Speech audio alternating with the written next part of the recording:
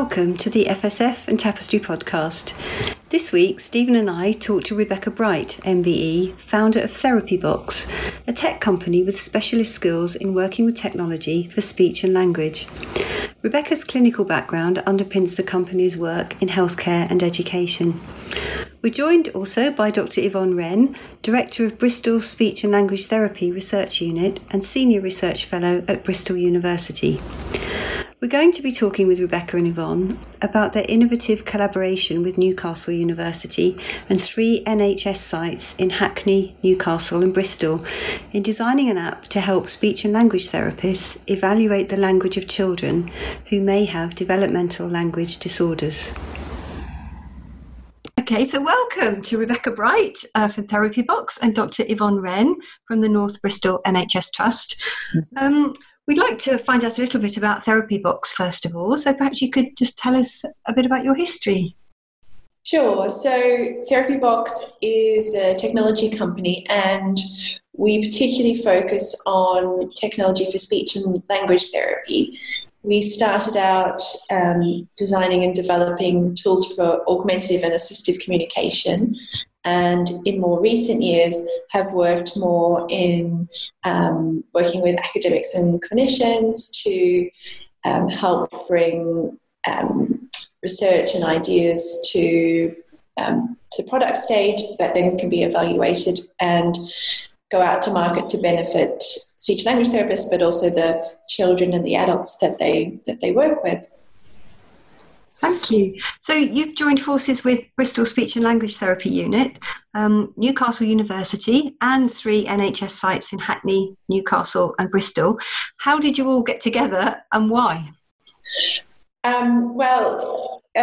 Quite a number of years ago now, about 3 years ago, I contacted Yvonne at the Bristol Speech and Language Therapy Research Unit after having seen her at a number of conferences and speak about the work that the unit does, because we were looking for expertise in terms of the first stage of this project, which was to have a look at how we could potentially automate the transcription and analysis of language samples. So 2 or 3 years ago, I spoke with Yvonne to see whether it would be something that we could work on together, which was the case. And so in the first year of the project, the Therapy Box and Bristol Speech and Language Therapy Research Unit worked on the proof of concept project, and then that worked really well. So then we sought out more partners to expand the project, and we involved Christine McKean at Newcastle University, and then looked to find 3 sites in the NHS that we could evaluate the technology with. And so we hoped to do that broadly. So we have a site in Newcastle, we have a site in Bristol, and a service in Hackney. So we wanted to have a geographical range and a range of different service types that we would be able to evaluate the technology in. Thank you. So your new project, your collaborative project for 2020 is called the Language Explorer. The project starts with collecting data, I understand, from 600 children across England and Wales. Can you tell us a little bit about what data you need and why? Yvonne, can we turn that to you now, maybe? Yes, certainly. So this is a really exciting part of the project. We've developed the software, the work at Therapy Box has happened to get us to this phase. And now what we want to do is see how lots of children cope with the storytelling task and what they say in response to the questions that they're asked. So by asking children all around the country to have a go at Language Explorer, to listen to the story, to have a go at telling the story themselves, we will collect lots and lots of rich data about how children retell this story in particular. And it's really important to know how a whole range of children cope with this task. So that's why we're asking lots and lots of children, lots and lots of families up and down the country to have a go at Language Explorer. Would you be looking for children with additional needs, Yvonne, to take part in this study, or are you generally hoping to get feedback from typically developing children? We're really looking to get stories from all sorts of children. So actually anyone can have a go. We do ask at the start of the recording and whether children have any additional needs that have been identified. And we do want to get a wide range of children. So that includes children who, as far as we know, are typically developing. But if children have got additional needs as well, we'd love to know how they get on with Language Explorer. We'd love to know whether they enjoy it, love to know how they find it in terms of when they're talking. We'd love to listen to their recordings that they make. So anyone is welcome, as long as they're aged between 4 and up to age 8. So you can be 7 years, 11 months and 31 days. That's the age range we're looking for. My son actually had a go at the app. He really enjoyed it. He's a 4-year-old, typically developing boy, and he found it really engaging, actually, especially the sort of the theme. He's very into desert islands and pirates at the minute, so it definitely appealed to him, and he was really motivated to tell his story back, but also the comprehension aspect as well. He just really enjoyed the instantness of being asked a question and being able to verbally respond to it. I think it felt like a bit of a novelty, the fact he was talking to the phone and it was recording his responses. Yeah. Really enjoy the process. That's great. So it's really good to have that feedback and know that children are enjoying it. We have had quite a few positive responses, haven't we, Rebecca, from different people who've tried it? Yes, and I think parents have said also that the children like listening back to their story at the end, so they can go back and listen to it. And I think that's quite a nice feature of the app. But I mean, I've listened to every sample that's come in, and the kids all sound like they're really, quite enjoying telling the story, and they get carried away with it. And some children put on voices, other children have renamed the characters. They go off on. So it's really interesting to hear how different children embrace storytelling, and it does sound subjectively to me that they do seem to really quite enjoy it. That's great. So 2 children in every classroom, I understand, often have the hidden disability of developmental language disorder. It's a condition where children have problems understanding and using spoken language, I understand. So can you tell us a little bit about that disorder and what difficulties a child might have, particularly if it's not addressed at an early stage? Yeah, certainly. Talking and language development is something we just assume children are going to do, that they learn to talk without us even having to think about it. But that's not true for all children, as those figures that you've just cited suggest. But many children do make some progress with their language development, and by the time they start school, most children can easily hold a conversation and have the language skills they need to learn. But for many, there is what we might call a hidden disorder, where they might have problems understanding everything that is spoken in a classroom, for example. And they might get by watching what other children do. So you wouldn't necessarily notice that they have this problem. Other children, they might be able to hold simple conversations. They'll be able to say what they need. But actually, when you look at the language that they use, we as speech and language therapists can assess the language and analyze it and can see that it's very simple, that it lacks complex vocabulary or lacks complex grammatical structure. And those difficulties that children have can have lifelong consequences, because if you don't have the language skills you need when you start school, you very quickly start to struggle with learning, and that increases as you go through school. So in the early years, there's lots and lots of physical play-based learning, and children are learning through all sorts of modalities. But the older they get, the more you need language to facilitate learning. So it is very much a hidden disorder. It's very much one that is that we know is highly prevalent but under-recognized. And it's that particular group of children that we're hoping Language Explorer will help. Thank you. So those children would typically be in mainstream schools. They wouldn't already be in special needs schools at the moment. Most of them would be in mainstream schools. We do have some special provision for children with very significant developmental language disorder. I'm a trustee for a charity called ICANN, which runs a couple of schools, one in Nottingham and one in Surrey, for children with developmental language disorder. But most children would be in mainstream schools. So for the main part, these are children who will be in nursery, children who will be in mainstream primary schools. And as I say, there may be children who, as a teacher, you might think, well, they're a bit quiet, or they are struggling a bit, but you can't put your finger on why. Some children will start to develop behavior problems, which are associated with this, perhaps because they can't understand what's being said to them or can't express themselves the way other children can. So they are children you may well know about if you're a teacher or a nursery nurse, but they're not necessarily children you would have identified as having developmental language disorder. I'm trying to think back to my own experience. I was a primary teacher and then set up and ran my own nursery for 10 years. And I can think of certain children there that caused me concern, but because I didn't have that expertise, once you've checked that they don't need grommets and that they're hearing you okay, you're at a bit of a loose end then as to know how to deal with it. As you say, they can kind of muddle on, they can get through things and they can have, minimal conversations, and they end up going into reception of a mainstream school. But I feel quite guilty now at the sort of letting those children out of my nursery, out into the wide world, and I didn't do enough for them, really. So it's great that your project is raising awareness of that.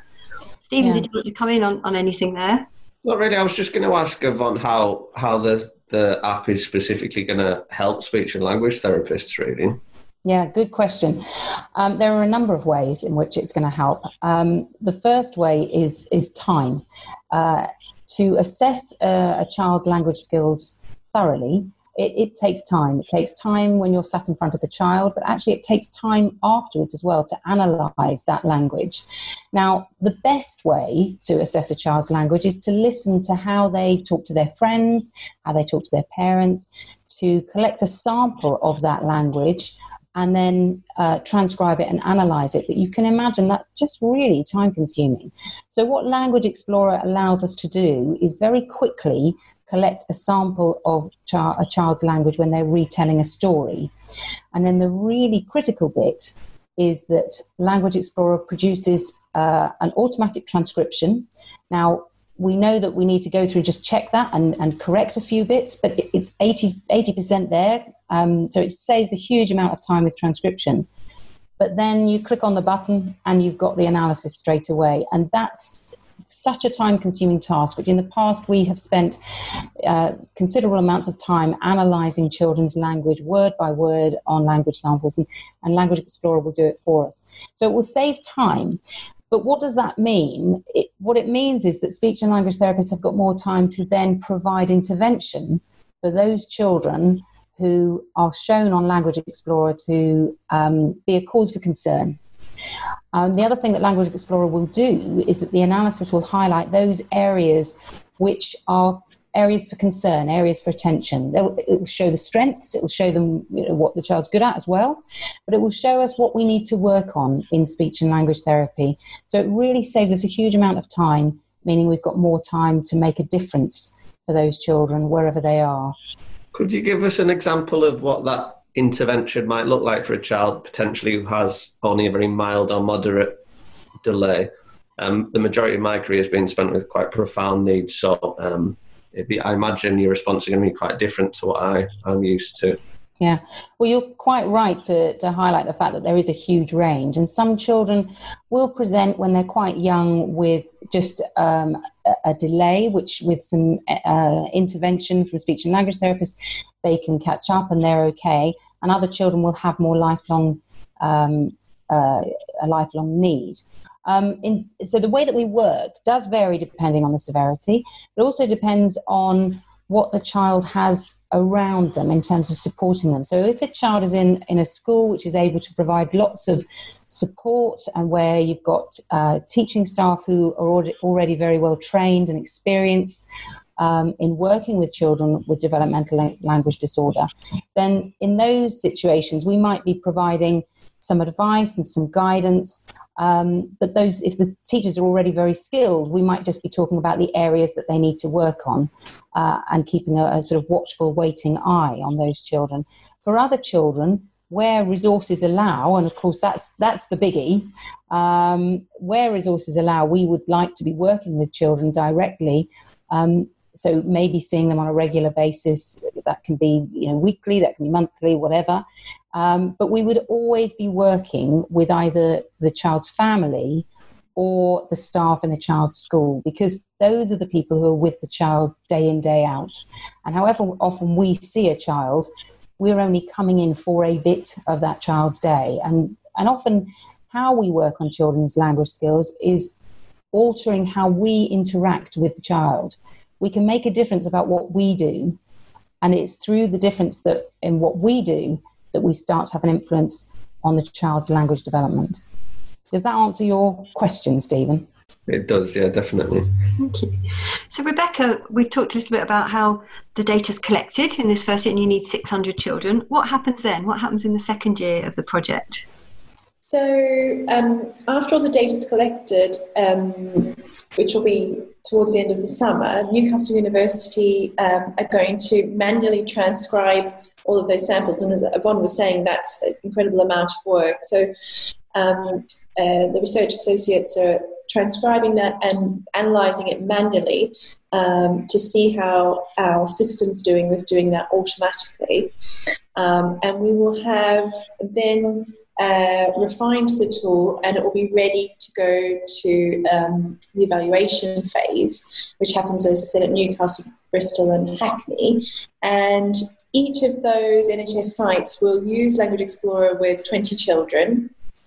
And we'll go through the process, and they'll also use what they would normally use to assess children for language disorders, so something like the CALF, which is a standardised assessment. And Yvonne and her team will be looking at the differences between using Language Explorer and using the existing test, looking at the outcomes and how the speech and language therapist's decision making differs from the software.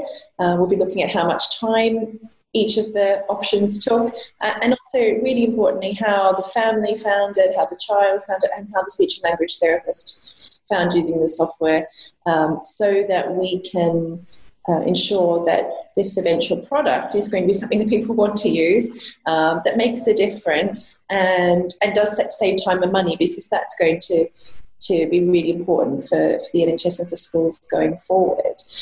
So those aspects are really key. And then we also need to CE mark the app as a medical device. So that's a whole regulatory process that has to go on as well. Of course. Just to play devil's advocate a bit, I suppose, is there any fear that this app will be such a success that maybe more cutthroat authorities might think, well, they don't need to provide as much speech and language input to schools?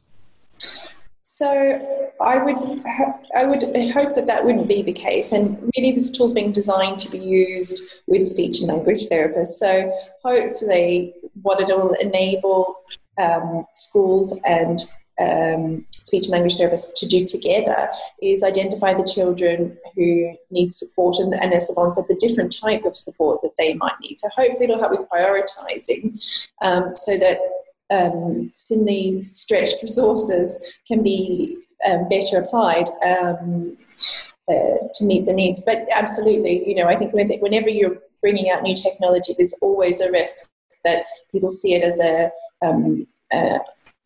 more efficient way to spend a budget than spending it on people. And, I think that would not be the hope that in this project. We would like it to be a way that, as Yvonne said, more therapists can spend more time with the child or see more children more quickly, and help make decisions to optimise that service provision. As a senior leader in a special school, we always used to find the more time the therapist could spend with the children, that the impact was so much greater. And it was obviously you get a large variety of techniques, I suppose. Different therapists sort of divvy up their time differently, but the therapists who were most effective certainly spent more time with the children and modelled expectations to the adults who were working with the children, and it definitely worked really well. So I'd hope that would be the case, that you guys could spend more time I think that's what I think that would be ideal, wouldn't it? And I think that's what most speech and language therapists would like to be the case as well. Nobody wants to be sitting in an office transcribing and analysing. I think as speech and language therapists, we went into the profession to spend time with people and to be doing that. So as much as we can be in the classroom or the clinic, those are, the more time for that, the better. I think it's a tool. I mean, that's what it is. It's a tool that enables us to do our job better and more effectively. And there are lots of automated tools in all sorts of industries and professions, and none of them have actually replaced the professional. They just help us to do our job better, and that's what Language Explorer will do. Have you involved any parents in the development of the app who've got children with developmental disorders with their language? Yeah, we have. That's a good question. We're very keen to make sure that parents of children with developmental language disorder are involved in what we're doing. And we work in partnership with APHASIC, which is the Association for All Speech Impaired Children. And we're able to get advice and input from that charity to ensure that what we're developing works for parents as well as for speech and language therapists. It was interesting, Stephen, what you said about how important it is that speech and language therapists get into settings. When I ran my nursery, I would invite speech and language therapists in and we'd refer children and so on. And what surprised me at the time was that the speech and language therapist would come in and work not only with that child with whom we had concerns, but a little group of children, and they'd take them off. So it wasn't overtly obvious which child was needing the extra help. Is that something I was going to ask about when families go to assessment centres and so on? How do you work? Are those children mixed up with other children? Are you there with just the family? What sort of an environment is it for someone who is seeking help from a speech and language therapist for their child? It varies hugely around the country and even within different areas within the country, because different services are set up in different ways to respond to local need. So a lot of the time you might see children in schools and we would work with teachers, with special needs coordinators to see the children that have extra needs. We do often work with children in groups. What I would say from a consent point of view is we don't ever see any child unless a parent has given consent for us to see that child. But we also see children in clinics where parents bring the children and in a range of other different kinds of settings as well. So it's really varied in different places. So the funding that you've received for the project, that lasts for 2 years, or is that going on into the future? Yes, so the funding's from the National Institute for Health Research, and that funding, the current funding is for a period of 2 years. So that will run through to almost to the end of next year, when we finish the evaluation and the regulatory work. So that really, pushes us quite a way forward. And then you're hoping to make it a commercial product and go from there. Yes, exactly. Hopefully then it'll be straightforward in terms of getting it across to people to use. Right. That's so interesting. So how can our listeners find out more about the project? How can we encourage them to take part? So I think there's a few ways. If they want to find out more information, they can go to the website, which is languageexplorer.app. But you can also look directly in the iOS App Store or the Android Play Store for Language Explorer, and the app will come through there when you search for it as well. So yeah, either way, people can find out about it. Great. Thank you so much. That was such an interesting discussion. We wish you all the very best with your project. We'll do all we can to make it available to all our members. If you've been listening to this podcast, please subscribe and you'll hear all the others. Thank you very much.